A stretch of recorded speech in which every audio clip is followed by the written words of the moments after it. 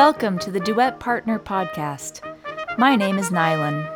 At Duet, we pride ourselves on being the original studio management software for independent music teachers who want to focus on nurturing students, not running a business. Our dedication to teachers remains unwavering. Music is our passion, and music teachers are our heroes.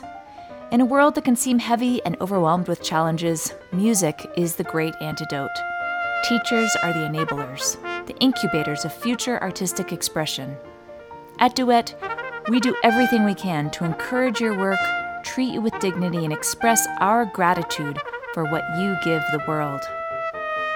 Striving to be a great teacher is a lifelong pursuit, and at Duet, we want to be your partner for continuing education along the way. This podcast will introduce you to your peers and the masters in your industry so that you can learn and be inspired, just as you inspire others.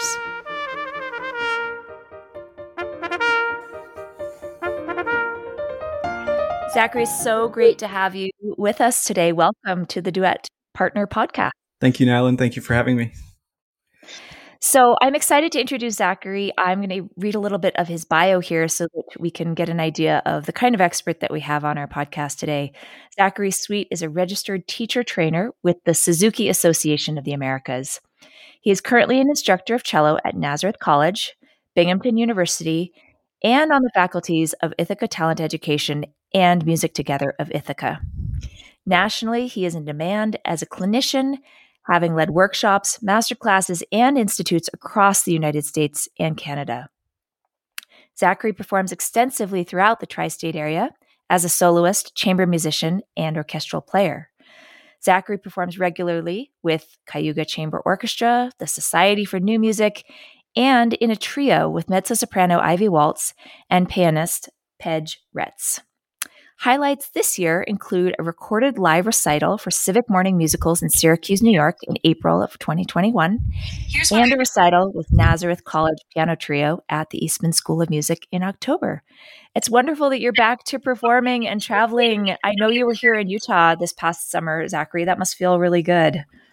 It was a life send, actually. I mean, after a year and a half of almost everything shut down, it was really refreshing to be back and to just be in each other's presence and energies again. I did some online performing, some solo recitals on like Facebook Live, but it doesn't. It's so different. I wouldn't say that it's less or worse. It's just so different to be in front of people.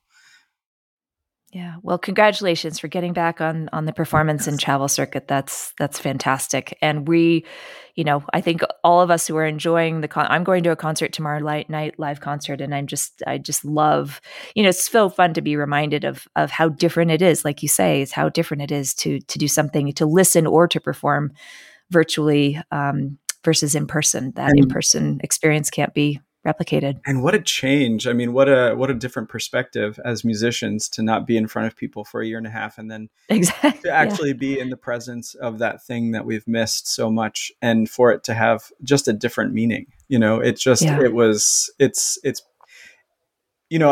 trying to balance what I learned from the pandemic, because overall it's kind of a catastrophe for the whole world, but there is some perspective that I'm receiving from this thing that's happened to all of us. Yeah.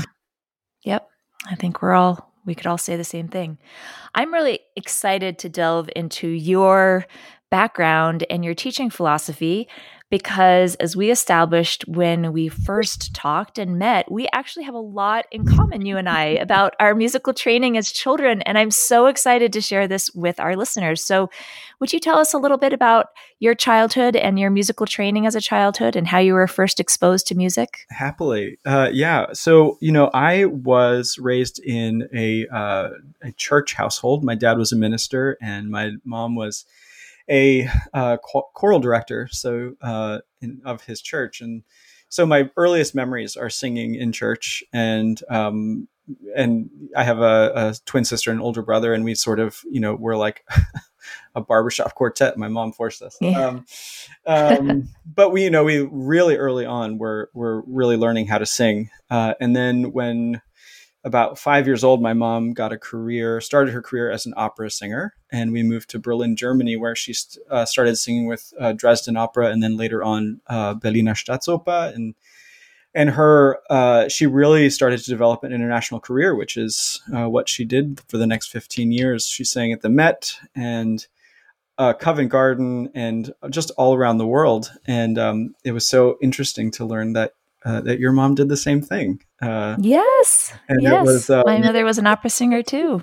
yeah. And growing up and going backstage to the Met, and I think was at the times kind of seemed like a drag to a 12-year-old, but in hindsight was really informative on a culture of music and what the global perspective of music was, and contrasting that with my personal relationship to music. It was really interesting and incredibly musical. Back my whole childhood was incredibly musical. So that informed my later self too, as a teacher, on creating a culture of music at home. Really learning it like a language, you know. That's interesting what you say about this sort of global impact of music. As we've discussed, I spent time backstage of the Met as well, and I think I've come to the same conclusion as an adult that one of the things I love so much about the musical world is that you just feel this connection with people from all over the world. There is no sort of nationalistic culture of music. It is, you have Russians and Germans and, people from South America and it just everybody coming together in these productions. And you can do the same thing with a small chamber ensemble too. You don't need to be putting on a huge, opera production, but yeah, having all those people come together and be joined in this universal language, it's really impactful. Very. So how did you get into cello then? It sounds like you were kind of being trained to be a singer. Yeah, well, and I think I would have been if I were born female, because I really wanted to be my mom. I was a very much a mama's boy, and I quickly occurred to me that I would never be a dramatic soprano. And so cello was presented to me. My mom and I have different opinions on who chose what, but cello was given to me, and I started learning from. By the time I was 8 years old, is when I started formally.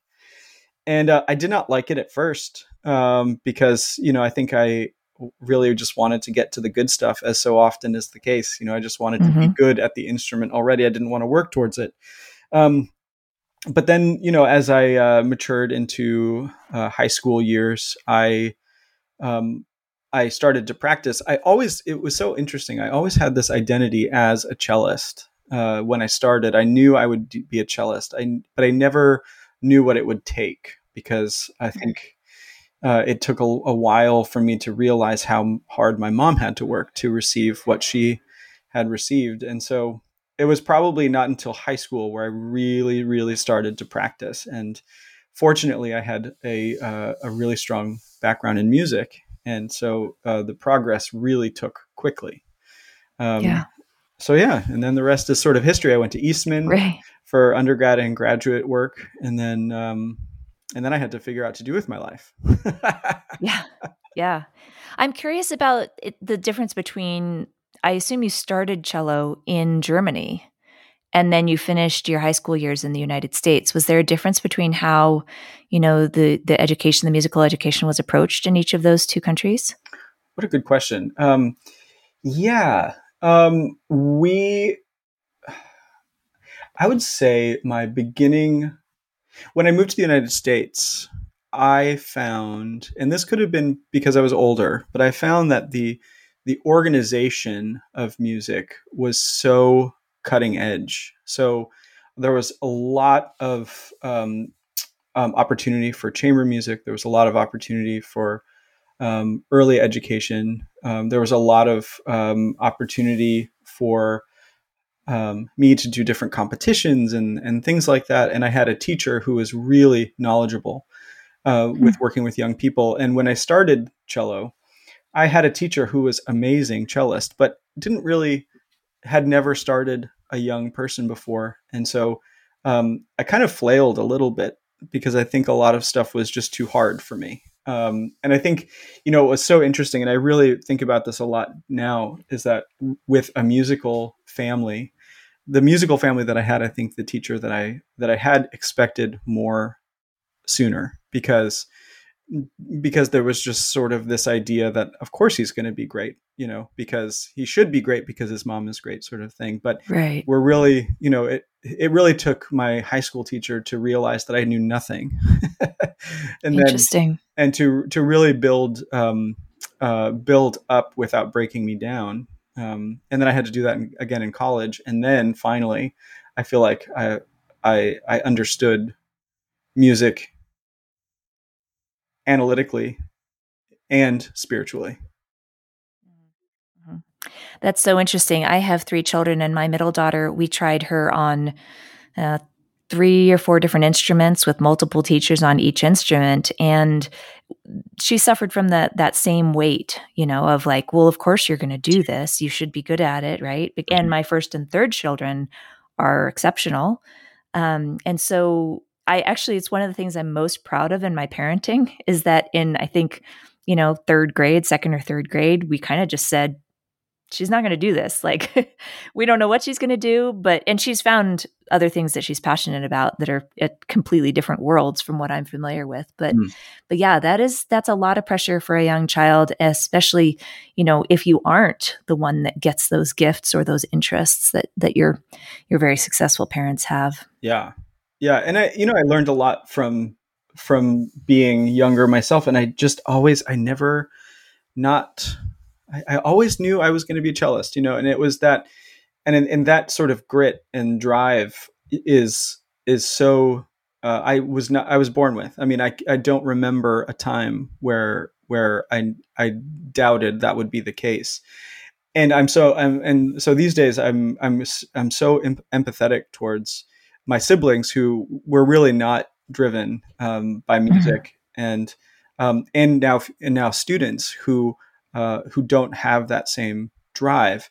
And how do you teach music how do you offer music as a language to everyone, regardless of drive, work ethic, etc.? And these things, of course, we know now can be built and trained, but it's really taught me a lot about empathy, because though I did struggle, of course, I never doubted for a second that it would blossom and turn into what I currently have. Yeah, that's fascinating. And I love, I'd like to talk a little bit more about that philosophy of approaching young children, because of course, we all know either as parents or teachers that the child with that drive comes along more infrequently than we would like, right? I'm certainly telling my 17-year-old still to go practice, and she's very driven and very accomplished, but she still needs me to nag her. So tell me a little bit more about, how did you decide that you wanted to work with young children when that can be frustrating and you can feel like you have to drag them along for a while? A good story. I went through Eastman as a performance major, and had never fell into this trope, as is so common in conservatory, that teachers are performers who couldn't make it, or that sort of idea. There's that sort of cliche saying. And I fell into that and really believed that I would never teach, that I was going to be a soloist or, chamber musician or, some, performance aspect of career. And it took about 10 unsuccessful national auditions for me to realize that I really had to reconsider my options. And so I actually had quit the cello for about a year after grad school. And I fell into this program in New York, and it was sort of a last ditch effort. It was like, okay, if this doesn't work out, I might quit the cello as a career permanently. And it was at the School for Strings in Manhattan, and I was living in New Jersey at the time. Oh my gosh, I attended the School for Strings as a child. Oh, that's so funny. Another connection. I did. Another connection. So funny. Yeah. Wow. I remember skipping around a room with Mr. Fletcher learning dotted eighth How notes. amazing is that? Yeah. And Pam Davenport was my first teacher trainer, who Suzuki trained person who teaches people to teach the method. And I had no idea what the Suzuki method was. I mean, I knew it by name, but I really did not know anything about it. I really walked into this blindly and as a last effort to save what was going to be a musical career. And literally my life was changed over I mean, I say overnight because that's, dramatic, but it's really seemed very immediately that wow, this is something that I actually could do. And I really credit her energy a lot to offering a window of opportunity. They're like, oh, I could actually do this and be happy doing it and not feel like, I've given anything up. And man, I dove in headfirst, as so often I do. And I never looked back, honestly, that was in 2007, I think, is when I enrolled at the School for Strings. And it's been ever since then. And soon after that summer, actually, I started training in Music Together, which is another early childhood program that specializes in non-instrument specific general music education, that is rhythm and movement and singing and dance. It's all about building basic music competence through world music and exposure. And it's amazing. And it transformed the next 15 years of my life. That's fantastic. Would you just describe briefly what the Suzuki method is? I think, many of our listeners will have heard of it. It is well known, but what is the actual method? Because I think a lot of people kind of just confuse it with, it's a series of books that have some repertoire in it, right? That you progress through, and it is so much more than that. So tell us about it and what drew you to it. So Suzuki was a person and is a method. Shinichi Suzuki, I forget his dates. Gosh, I think he died in 1999, and he was about 80 years old. So somewhere around that time. Anyway, he was a Japanese violinist who grew up in his dad's violin workshop, violin workshop, and was received an instrument at an early age, with not a lot of formal training. And when he was about 40, he recognized that young children mastered the demanding dialects of the Japanese language and did it without reading and, just through immersion. And so he just ran with that idea of the possibility of teaching music that way, through an instrument, without music, first as a language, through immersion at home, listening, singing, repetition, playing every day, things that children instinctively do when they learn a spoken language, and really copying all the components of that. And it truly works. I mean, music is historically, it's suggested that maybe the musical brain predated the verbal brain in our ancestors. And so though the syntax of spoken language is so much more complex, the musical syntax probably prepared our brains to speak. And so the method then is something that has grown exponentially over the past 30 years, I would say.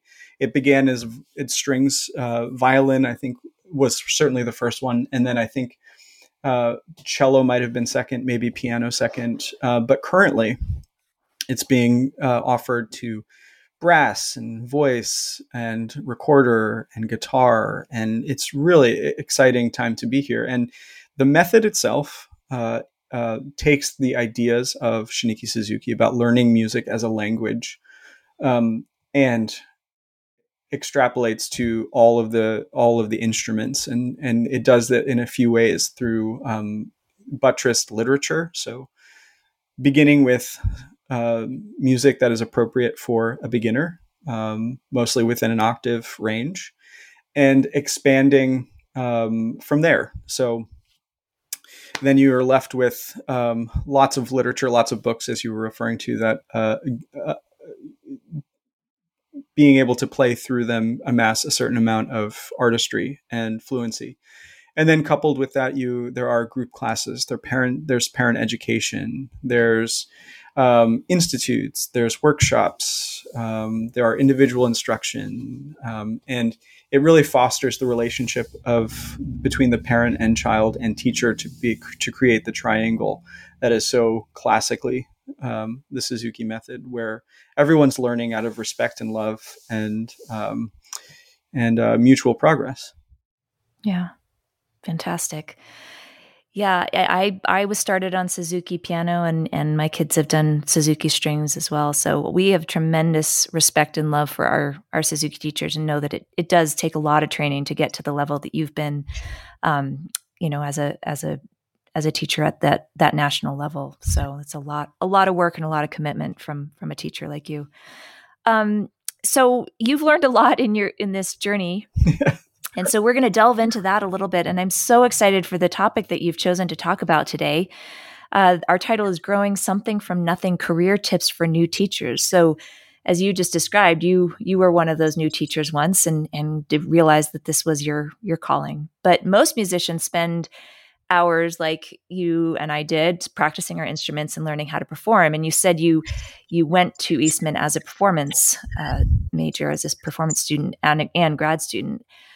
And so I think, we can all agree it's rare for young music students to have stewardship over another person's learning, right? Like my daughter has a few young violin students that she tutors as a practice buddy, but that's really because of her own initiative and mostly a drive to want to make some money, not necessarily learn how to teach and mentor young people. So many musicians get through school not knowing much about how to teach another person to play their instrument, and much less run a small business where they make money from their musical knowledge.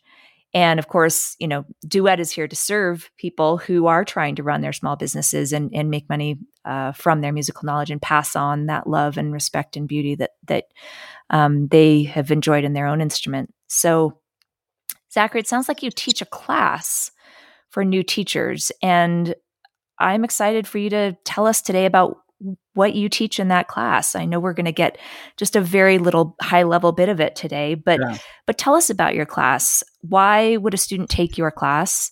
Where do you teach the class? Maybe first of all, why would a student take your class?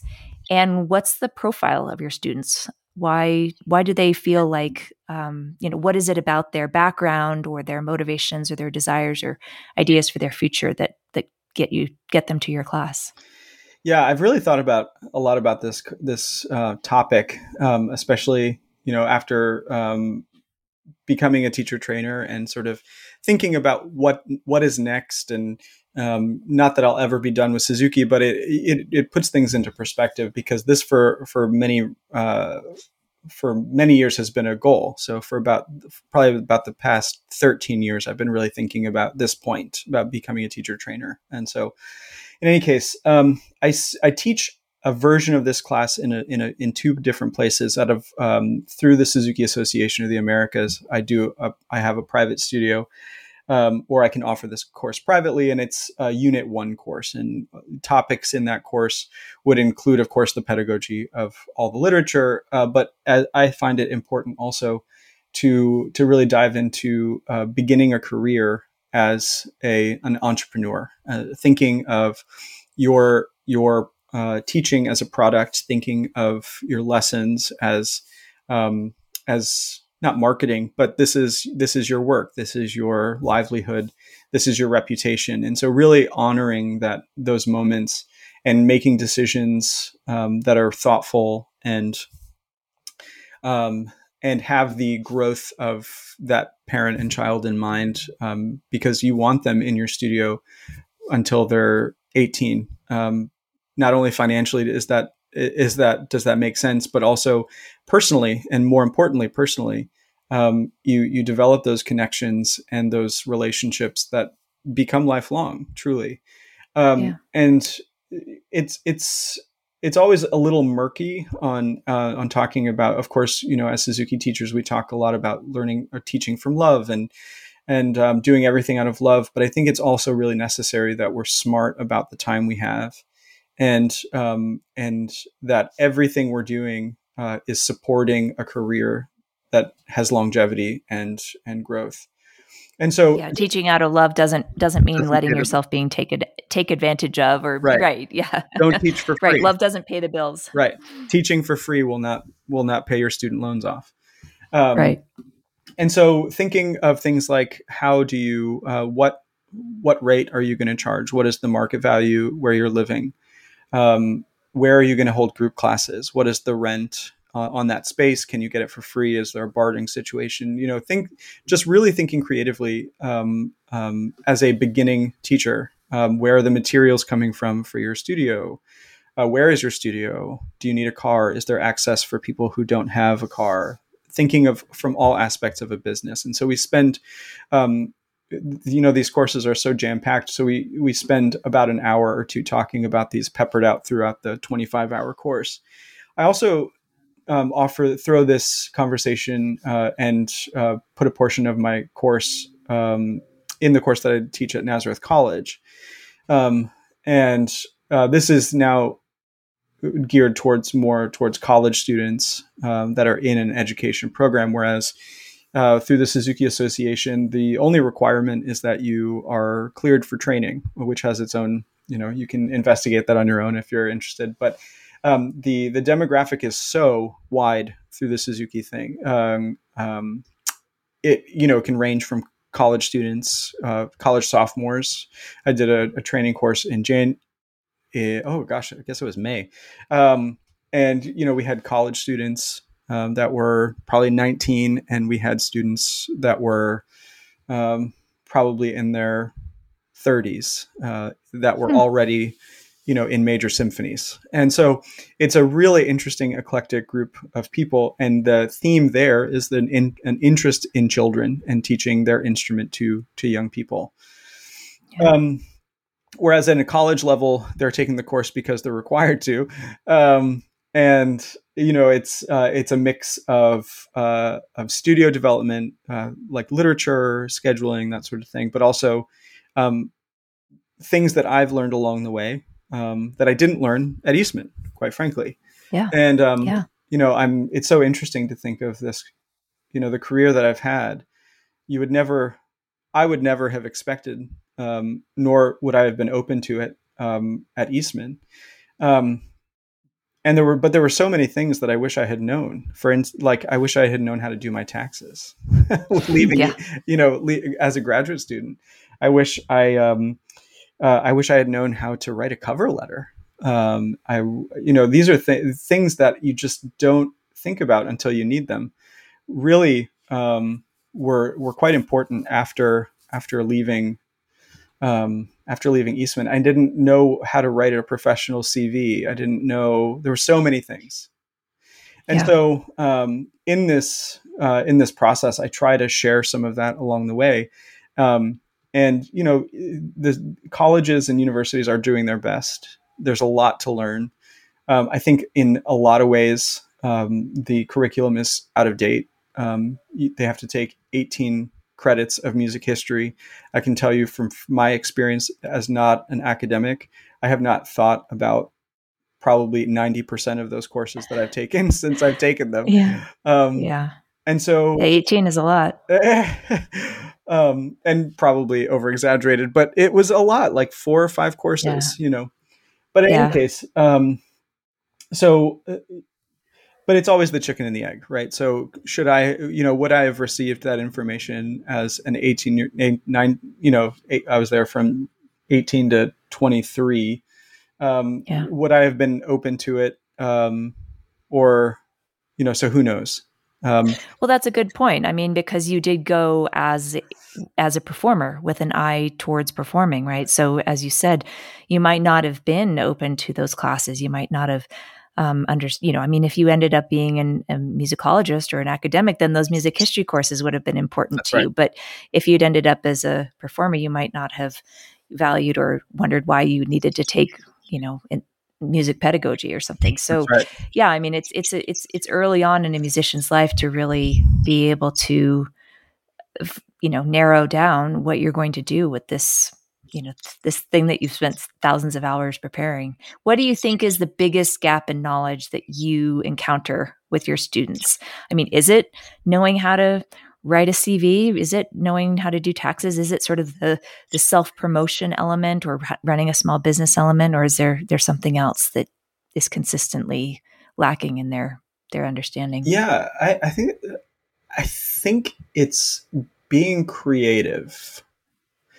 So I get a lot of college students wherever I go that are just sort of following this path of learning music, memorizing it, performing, rinse and repeat. And it is really effective for cello playing. But being a good cellist in a career as a cellist, being a good cellist is like everyone has to have that. That's not optional. Yep. It's everything after you're a good cellist that makes people, I think, marketable and successful.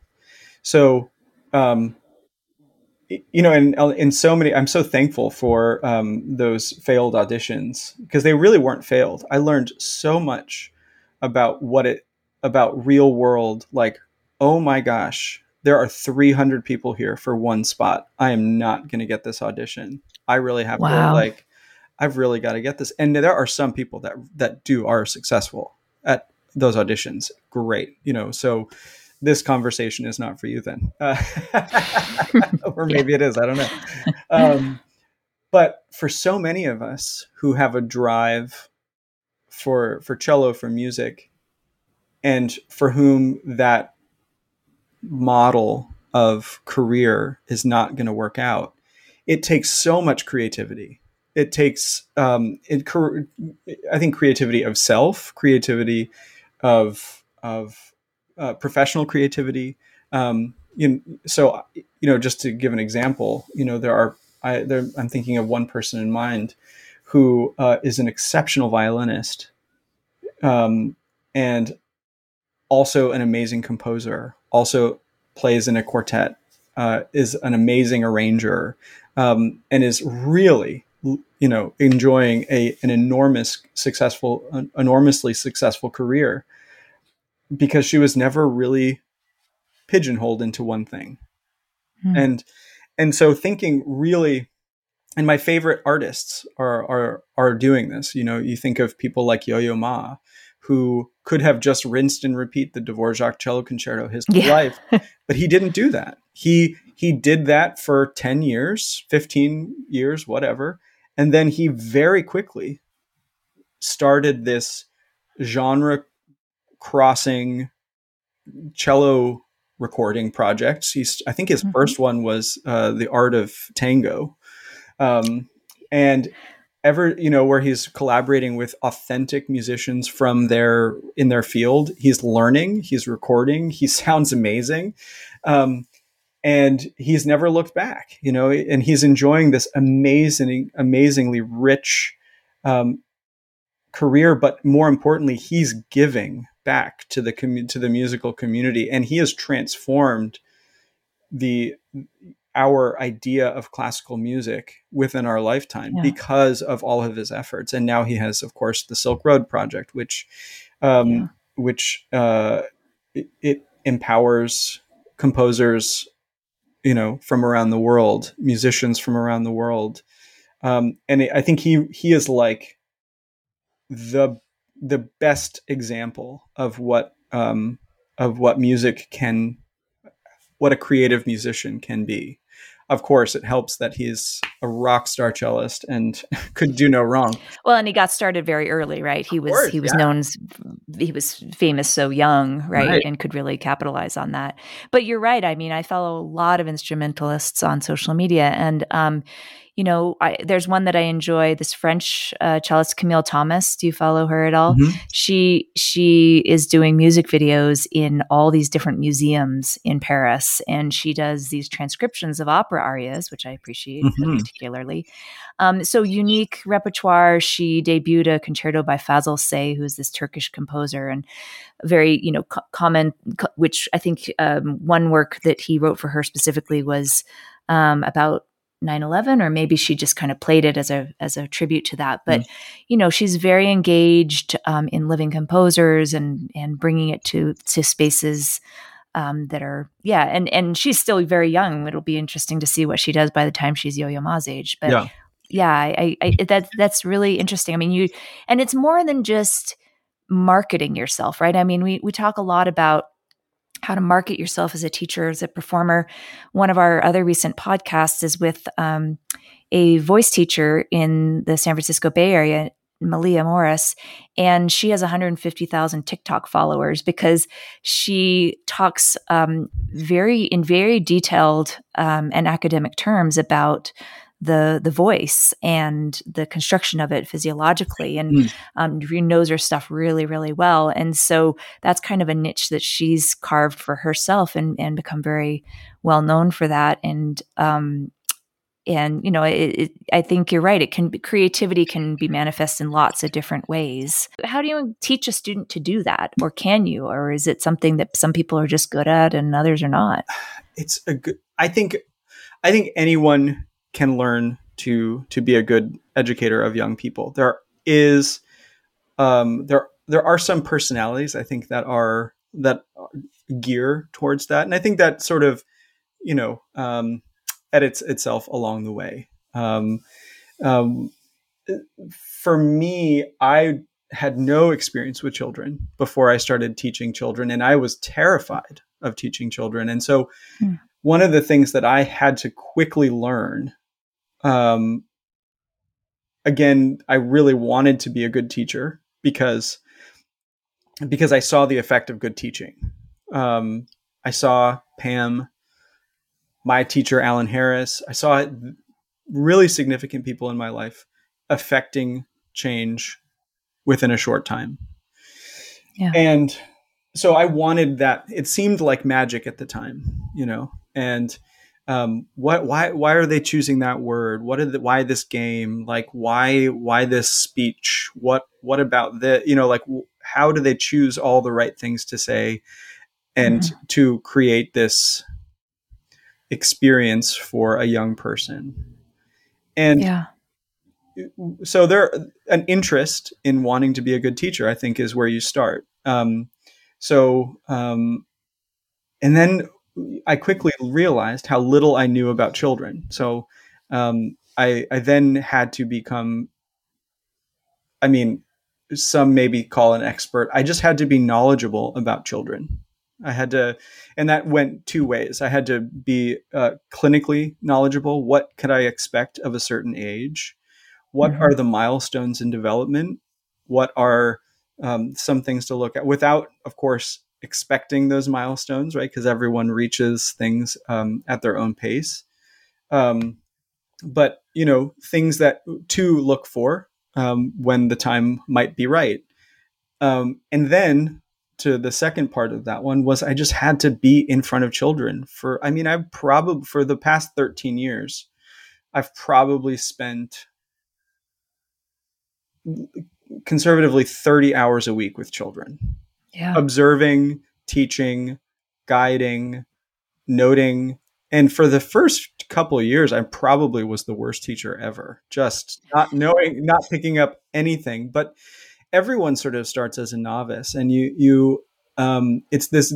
So the next thing would be the third prong to that would be like balance between embracing being a novice again, while continuing education, while always being curious and about it's this like balance. It's this dance that being a novice, but yet wanting to know more have to have. You have to be both. You can't just be curious and expect to be a master. in the beginning. You have to embrace being a novice and also be curious about what masters do. So, one of the things that Yeah. I wish I had was something, that Duet offers. I feel like I could figure out the first three parts, but what I didn't know was the logistics, the schedule panes, the content, all of this stuff that I think is exciting about Duet. I just scrambled for years on trying to get to wrap my head around, Hmm. and um, and so that would have been really helpful in 2007. Yeah. Yeah. Well, I'm happy to hear that you've discovered us now. What are some of the fundamental guidelines you offer your students for starting a career? I mean, and specifically from the setting up of a studio. So what have you taken from what you've learned about the billing and the scheduling and the repertoire management, and what do you teach your students now as they're starting out? Um, well, you have a couple choices. So I sort of I'm sort of dabbling in both. When I pretty soon after I completed my training, I started teaching for a school. So you can certainly teach for a school who manages all of that work, but you're going to pay an overhead. Mm-hmm. The other thing, or you become your own business and you are a freelancer. Now there's a couple options. Of course, you can go the LLC route. You can establish yourself as an entity just to protect yourself if you have insurance things. If you're finding that you have a building or you're renting a space that you need insurance for, and becoming an LLC might be something worthwhile, so that you're protected, that you yourself are protected.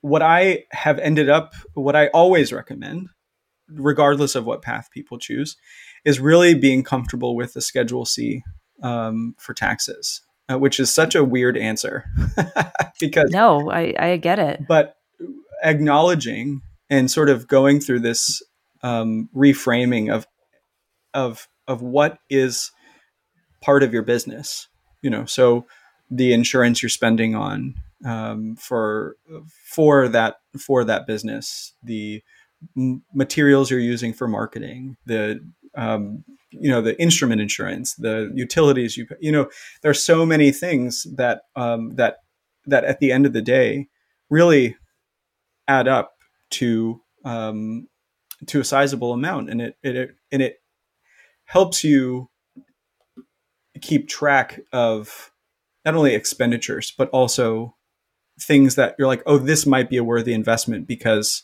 at the end of the day it's going to be a tax write-off. For instance, like a new cello.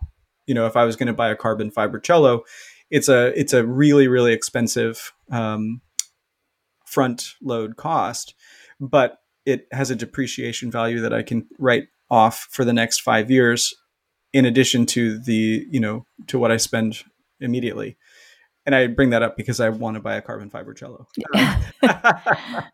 But those are things that I really did not. I had to really learn, like boots on the ground. Like I did not learn that. I learned that the hard way. Yeah.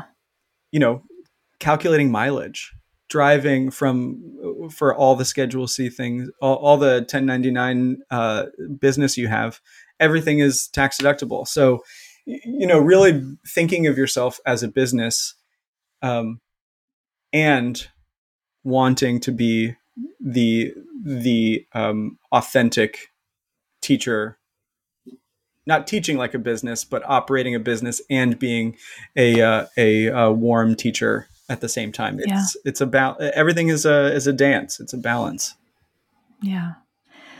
Well, we will be very excited to hear more about this from you, Zachary, when you do a live webinar for us in January. So the first week of January, you're going to be presenting more of these ideas on how new teachers can set up their studios and continue learning to be the best teachers they can be. So Thanks so much for all of these insights today. And we'll be excited to hear more from you in January. Before we go, though, I want to ask you about just your favorite teacher. Who was someone, you've mentioned a couple of your teachers' names over the course of our conversation, but who is it that you really felt helped shape you as a person as well as a musician? Wow, there have been so many. I really, I think I respect teachers, the teachers that I've had and the teachers that maybe have not had but know about. I think teachers are the coolest people in the world, and I mean that. I think they have the most creative minds, and they are knowledgeable, and they want to do everything well. And I think that curiosity, that lifelong learning, I'm really obsessed with myself. So this is a shout out to all the teachers that I've ever had. So if you're, but I think the one I really have to give credit to is Alan Harris. And he is a retired teacher. He was at the Eastman School of Music for many years. I think he must have taught there for like 30 or 40 years on and off. And he was a father figure when I really, really needed it the most, I think.